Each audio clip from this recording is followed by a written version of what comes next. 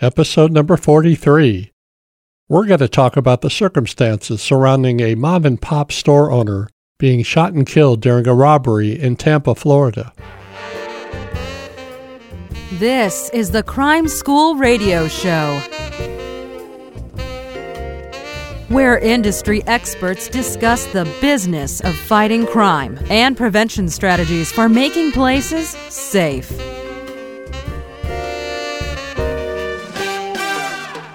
Leading today's discussion is security expert Chris McGoey. Welcome to Crime School.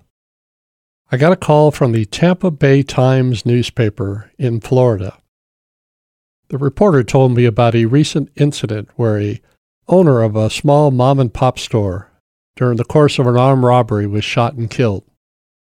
The question he has is, what can these small businesses do to protect themselves and those that work there from the violence that occurs during an armed robbery? But because the audio is somewhat poor in some places, I want to lay some foundation for you so you know what we're talking about. This small store we're talking about is called the 29th Street Store. It's in East Tampa, Florida. It's a small little market, only 700 square feet. That equates to roughly 35 feet long by 20 feet wide, so it's quite small. But it's a mom-and-pop store, meaning that it's family-run. Usually a husband-wife team, maybe children, all pitch in to make a store like this at least profitable to make a living for the family. Mr. Ibrahim has been operating this store for 16 years in the neighborhood. So he's part of this neighborhood. I'm sure he knows all of his customers, or many of his customers, by sight and by name. He probably knows the name of children and watched them grow up and go through high school and maybe college. So this was a shock, certainly, to the community. Now, this little market was, I'm being told, is in a high-crime neighborhood. So it could be, or probably was, very tough to operate. So you needed a very tough-minded person to be able to withstand some of the issues and some of the problem customers that probably resided there. Now, I'm also being told that the store has been robbed once before in November 15th, 2011, 6:38 p.m., so it was dark. The same owner was working, and a man came in with a gun and disguise, robbed him, and during the course of that robbery, after a brief struggle, shot this owner.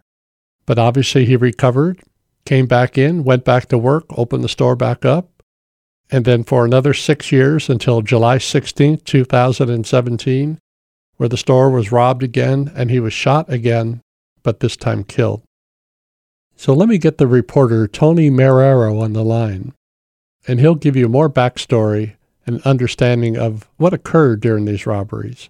And then we'll get into a brief discussion about some of the things that small business operators like this could do or maybe should do to prevent these kind of incidents from occurring. Stay with me for a moment. We'll be right back.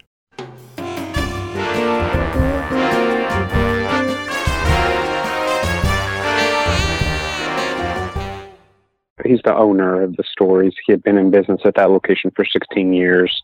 It's in East Tampa. It's a higher crime area. It's a very small store. And in 2011, a robber came in, demanded money, gave him a bag, and he handed over the cash drawer.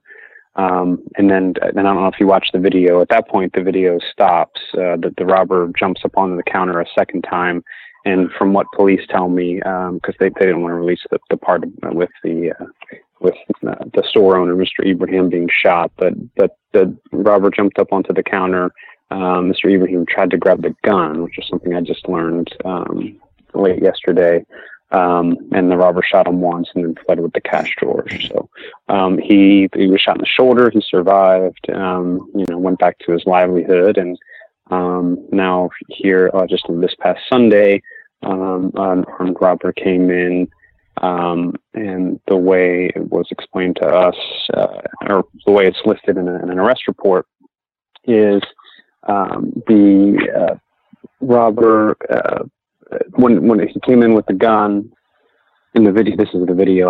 They haven't released the video, but this arrest report describes the video.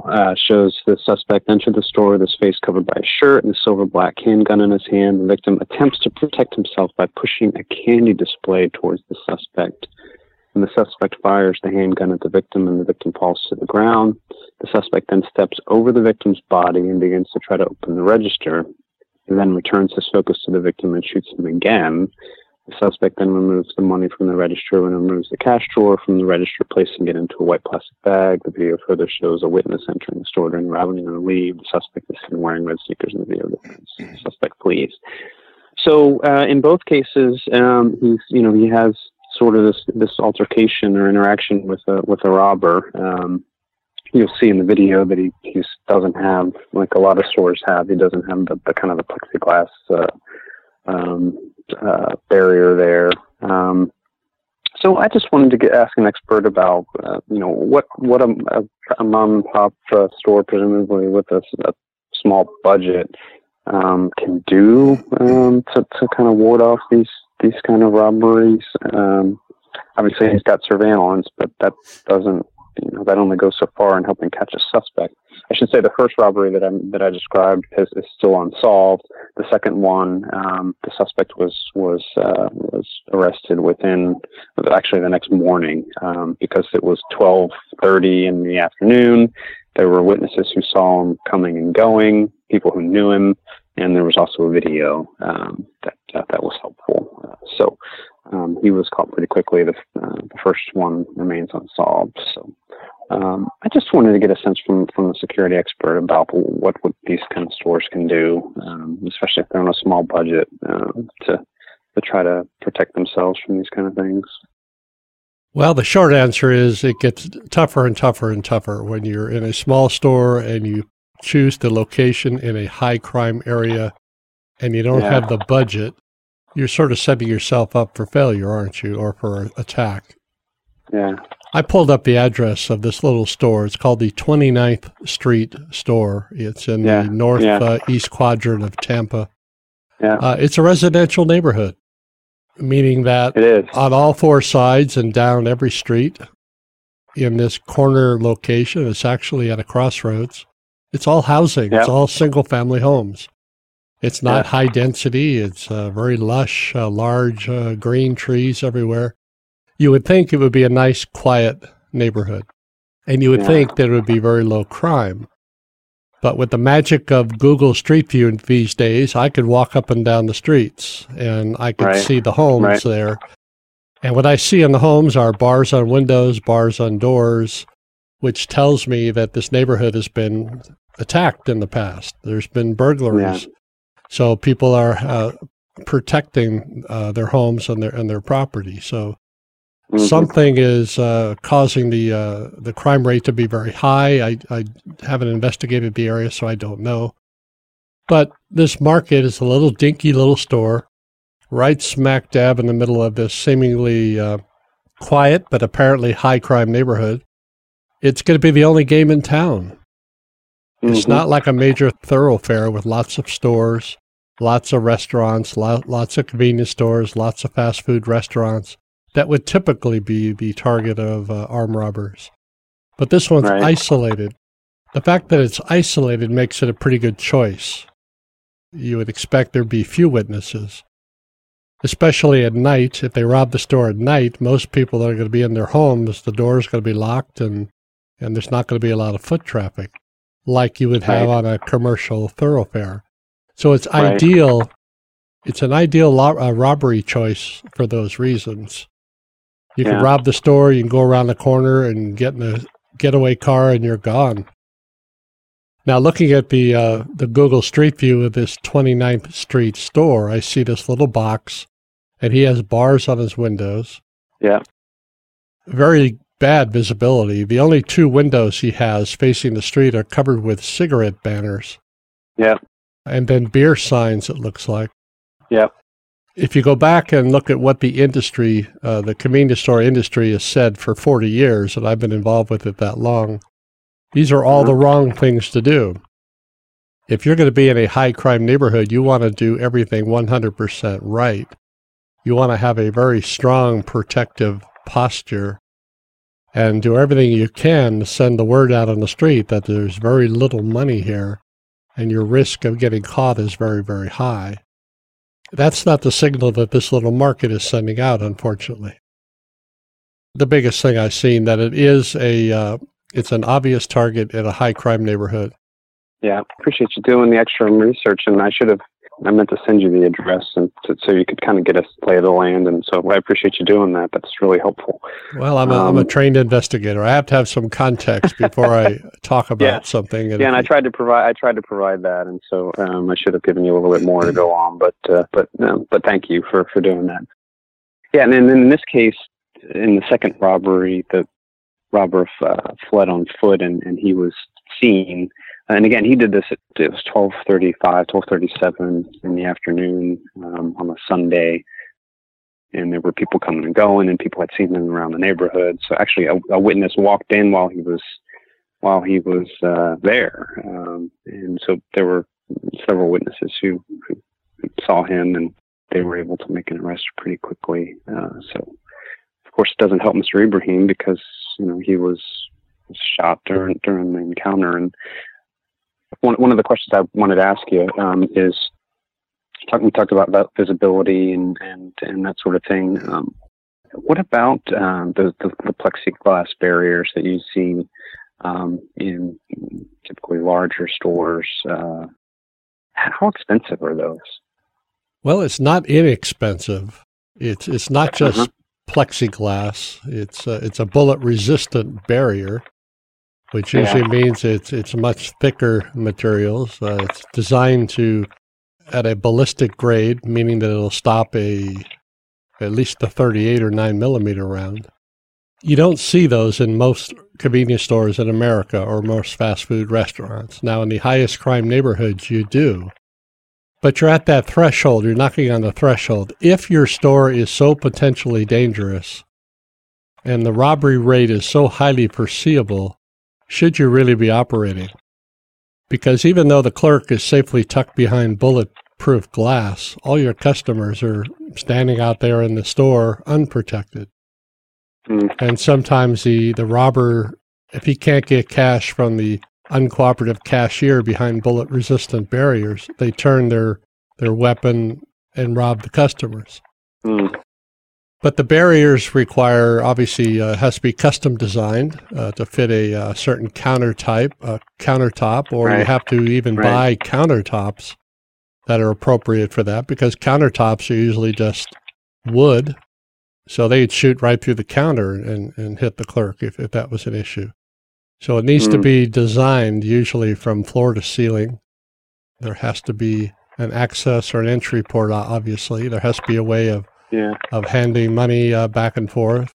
But the bullet-resistant barrier is just that. It's almost like your own jail cell. It encourages people then to go in and just steal things off the shelf and walk out. Because then it would force the cashier to come out from behind the barrier if they want to try to stop them or do anything else.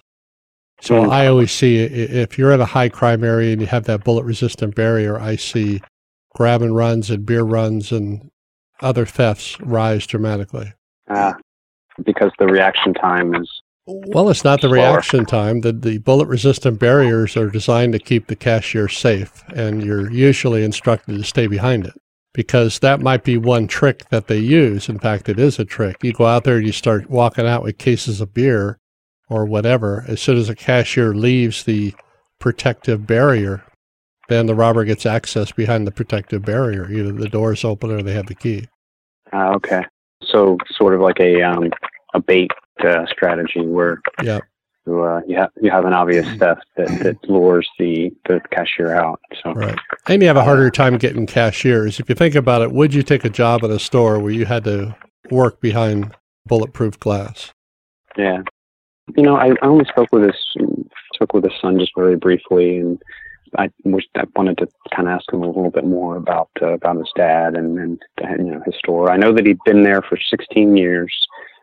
That basically he was the owner operator. I think his wife would help him maybe on one day a week, but generally this was his business, and he owned and operated it. I don't think he had other employees. And if he did, it wouldn't have been more than one or so. But I think it was basically him. So let me give you some more context. And I'm going to have to make a whole bunch of assumptions here that may not be true. But just the very little I know from what you've sent me, the research I've done online and looking at the store and watching the video, Mohammed Ibrahim, who's 60 years old, and he said he was there for 16 years. So it doesn't sound married father of 4 kids. Yeah, I'm not sure if he's U.S. born. I'm not sure if English is his first language.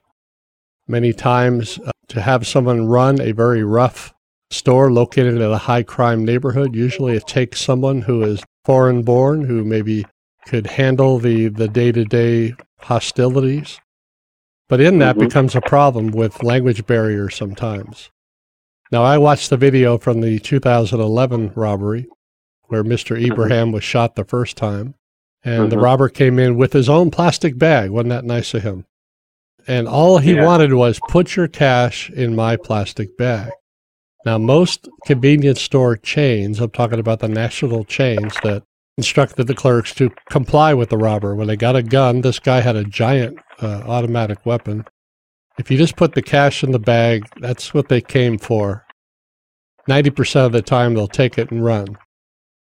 Mr. Ibrahim seemed to be arguing with the robber or having a conversation. So instead of putting cash in the bag, he took the whole tray out of the drawer, put it on the counter. Well, he didn't ask for a tray. And it's not really convenient for him to grab it and run down the road. We didn't have the benefit of audio to hear what else is going on, but there is a whole dialogue going on back and forth.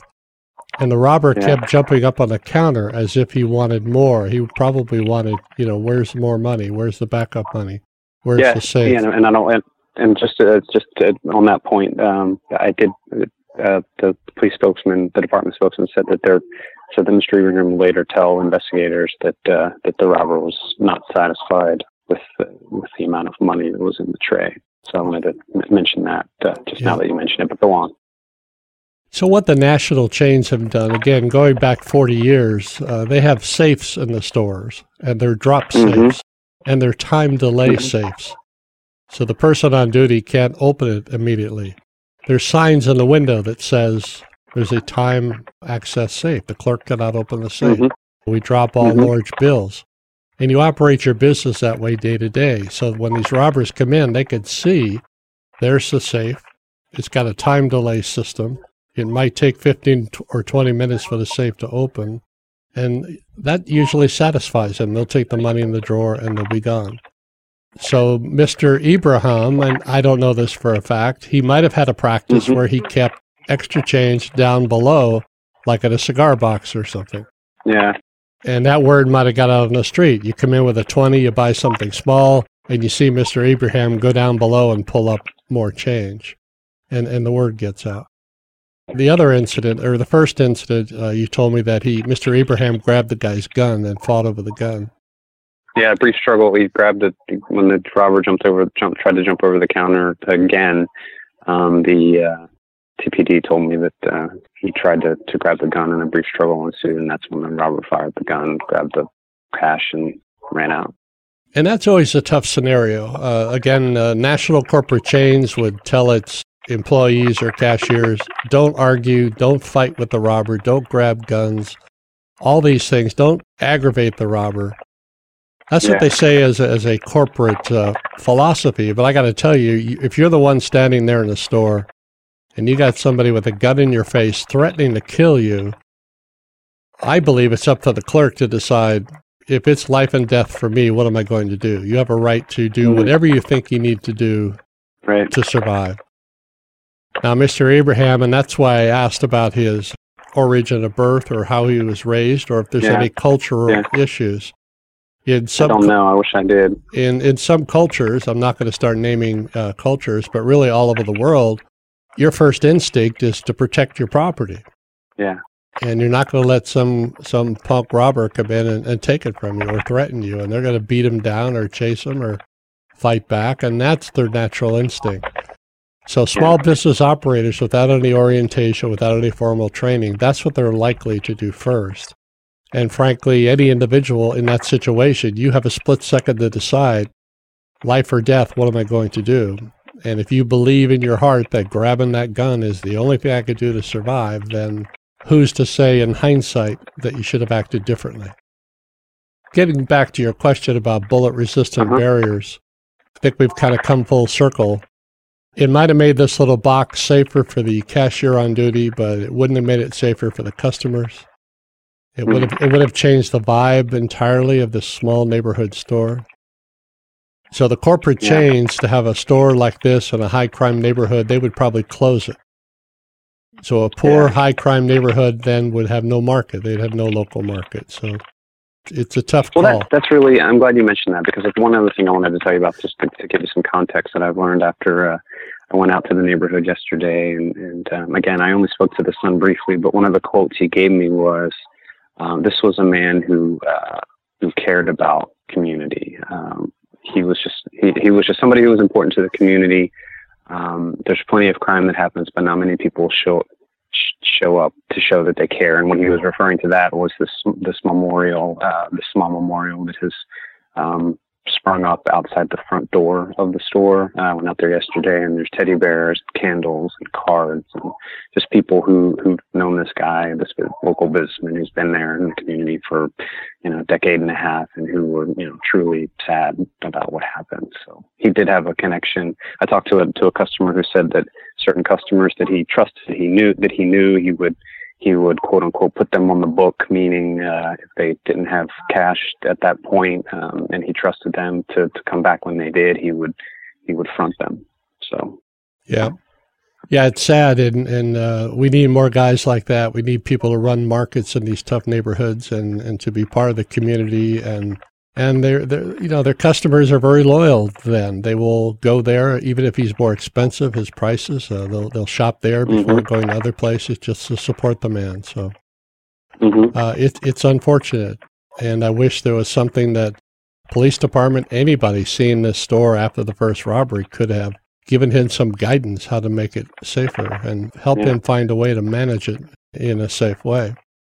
But after saying that, these robbers are out there doing their thing. The guy who robbed him and shot him, or even on 2 different occasions, they might not even know what day of the week it was or what planet they were on. They might have been strung out or high on something, and they get so desperate.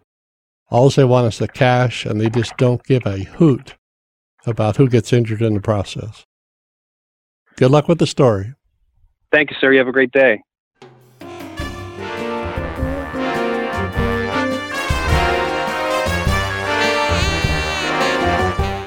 There are millions of stories about crime and how it's impacting the lives of people, families, and companies. Some of the outcomes turn out positive, but many are very tragic. Discussing them here at Crime School helps us learn, helps us grow, and solve some of these problems and social issues plaguing our country today. I appreciate input from you to help craft future topics and future discussions.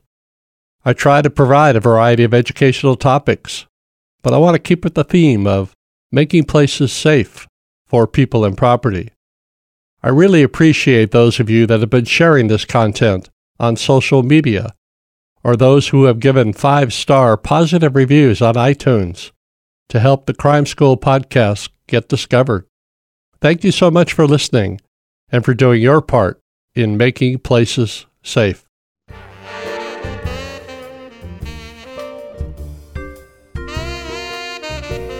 This is the Crime School Radio Show with your host, Chris McGoey. We invite you to comment on today's topic and join the Crime School community. For more information and show notes from this episode, please visit crimeschool.com.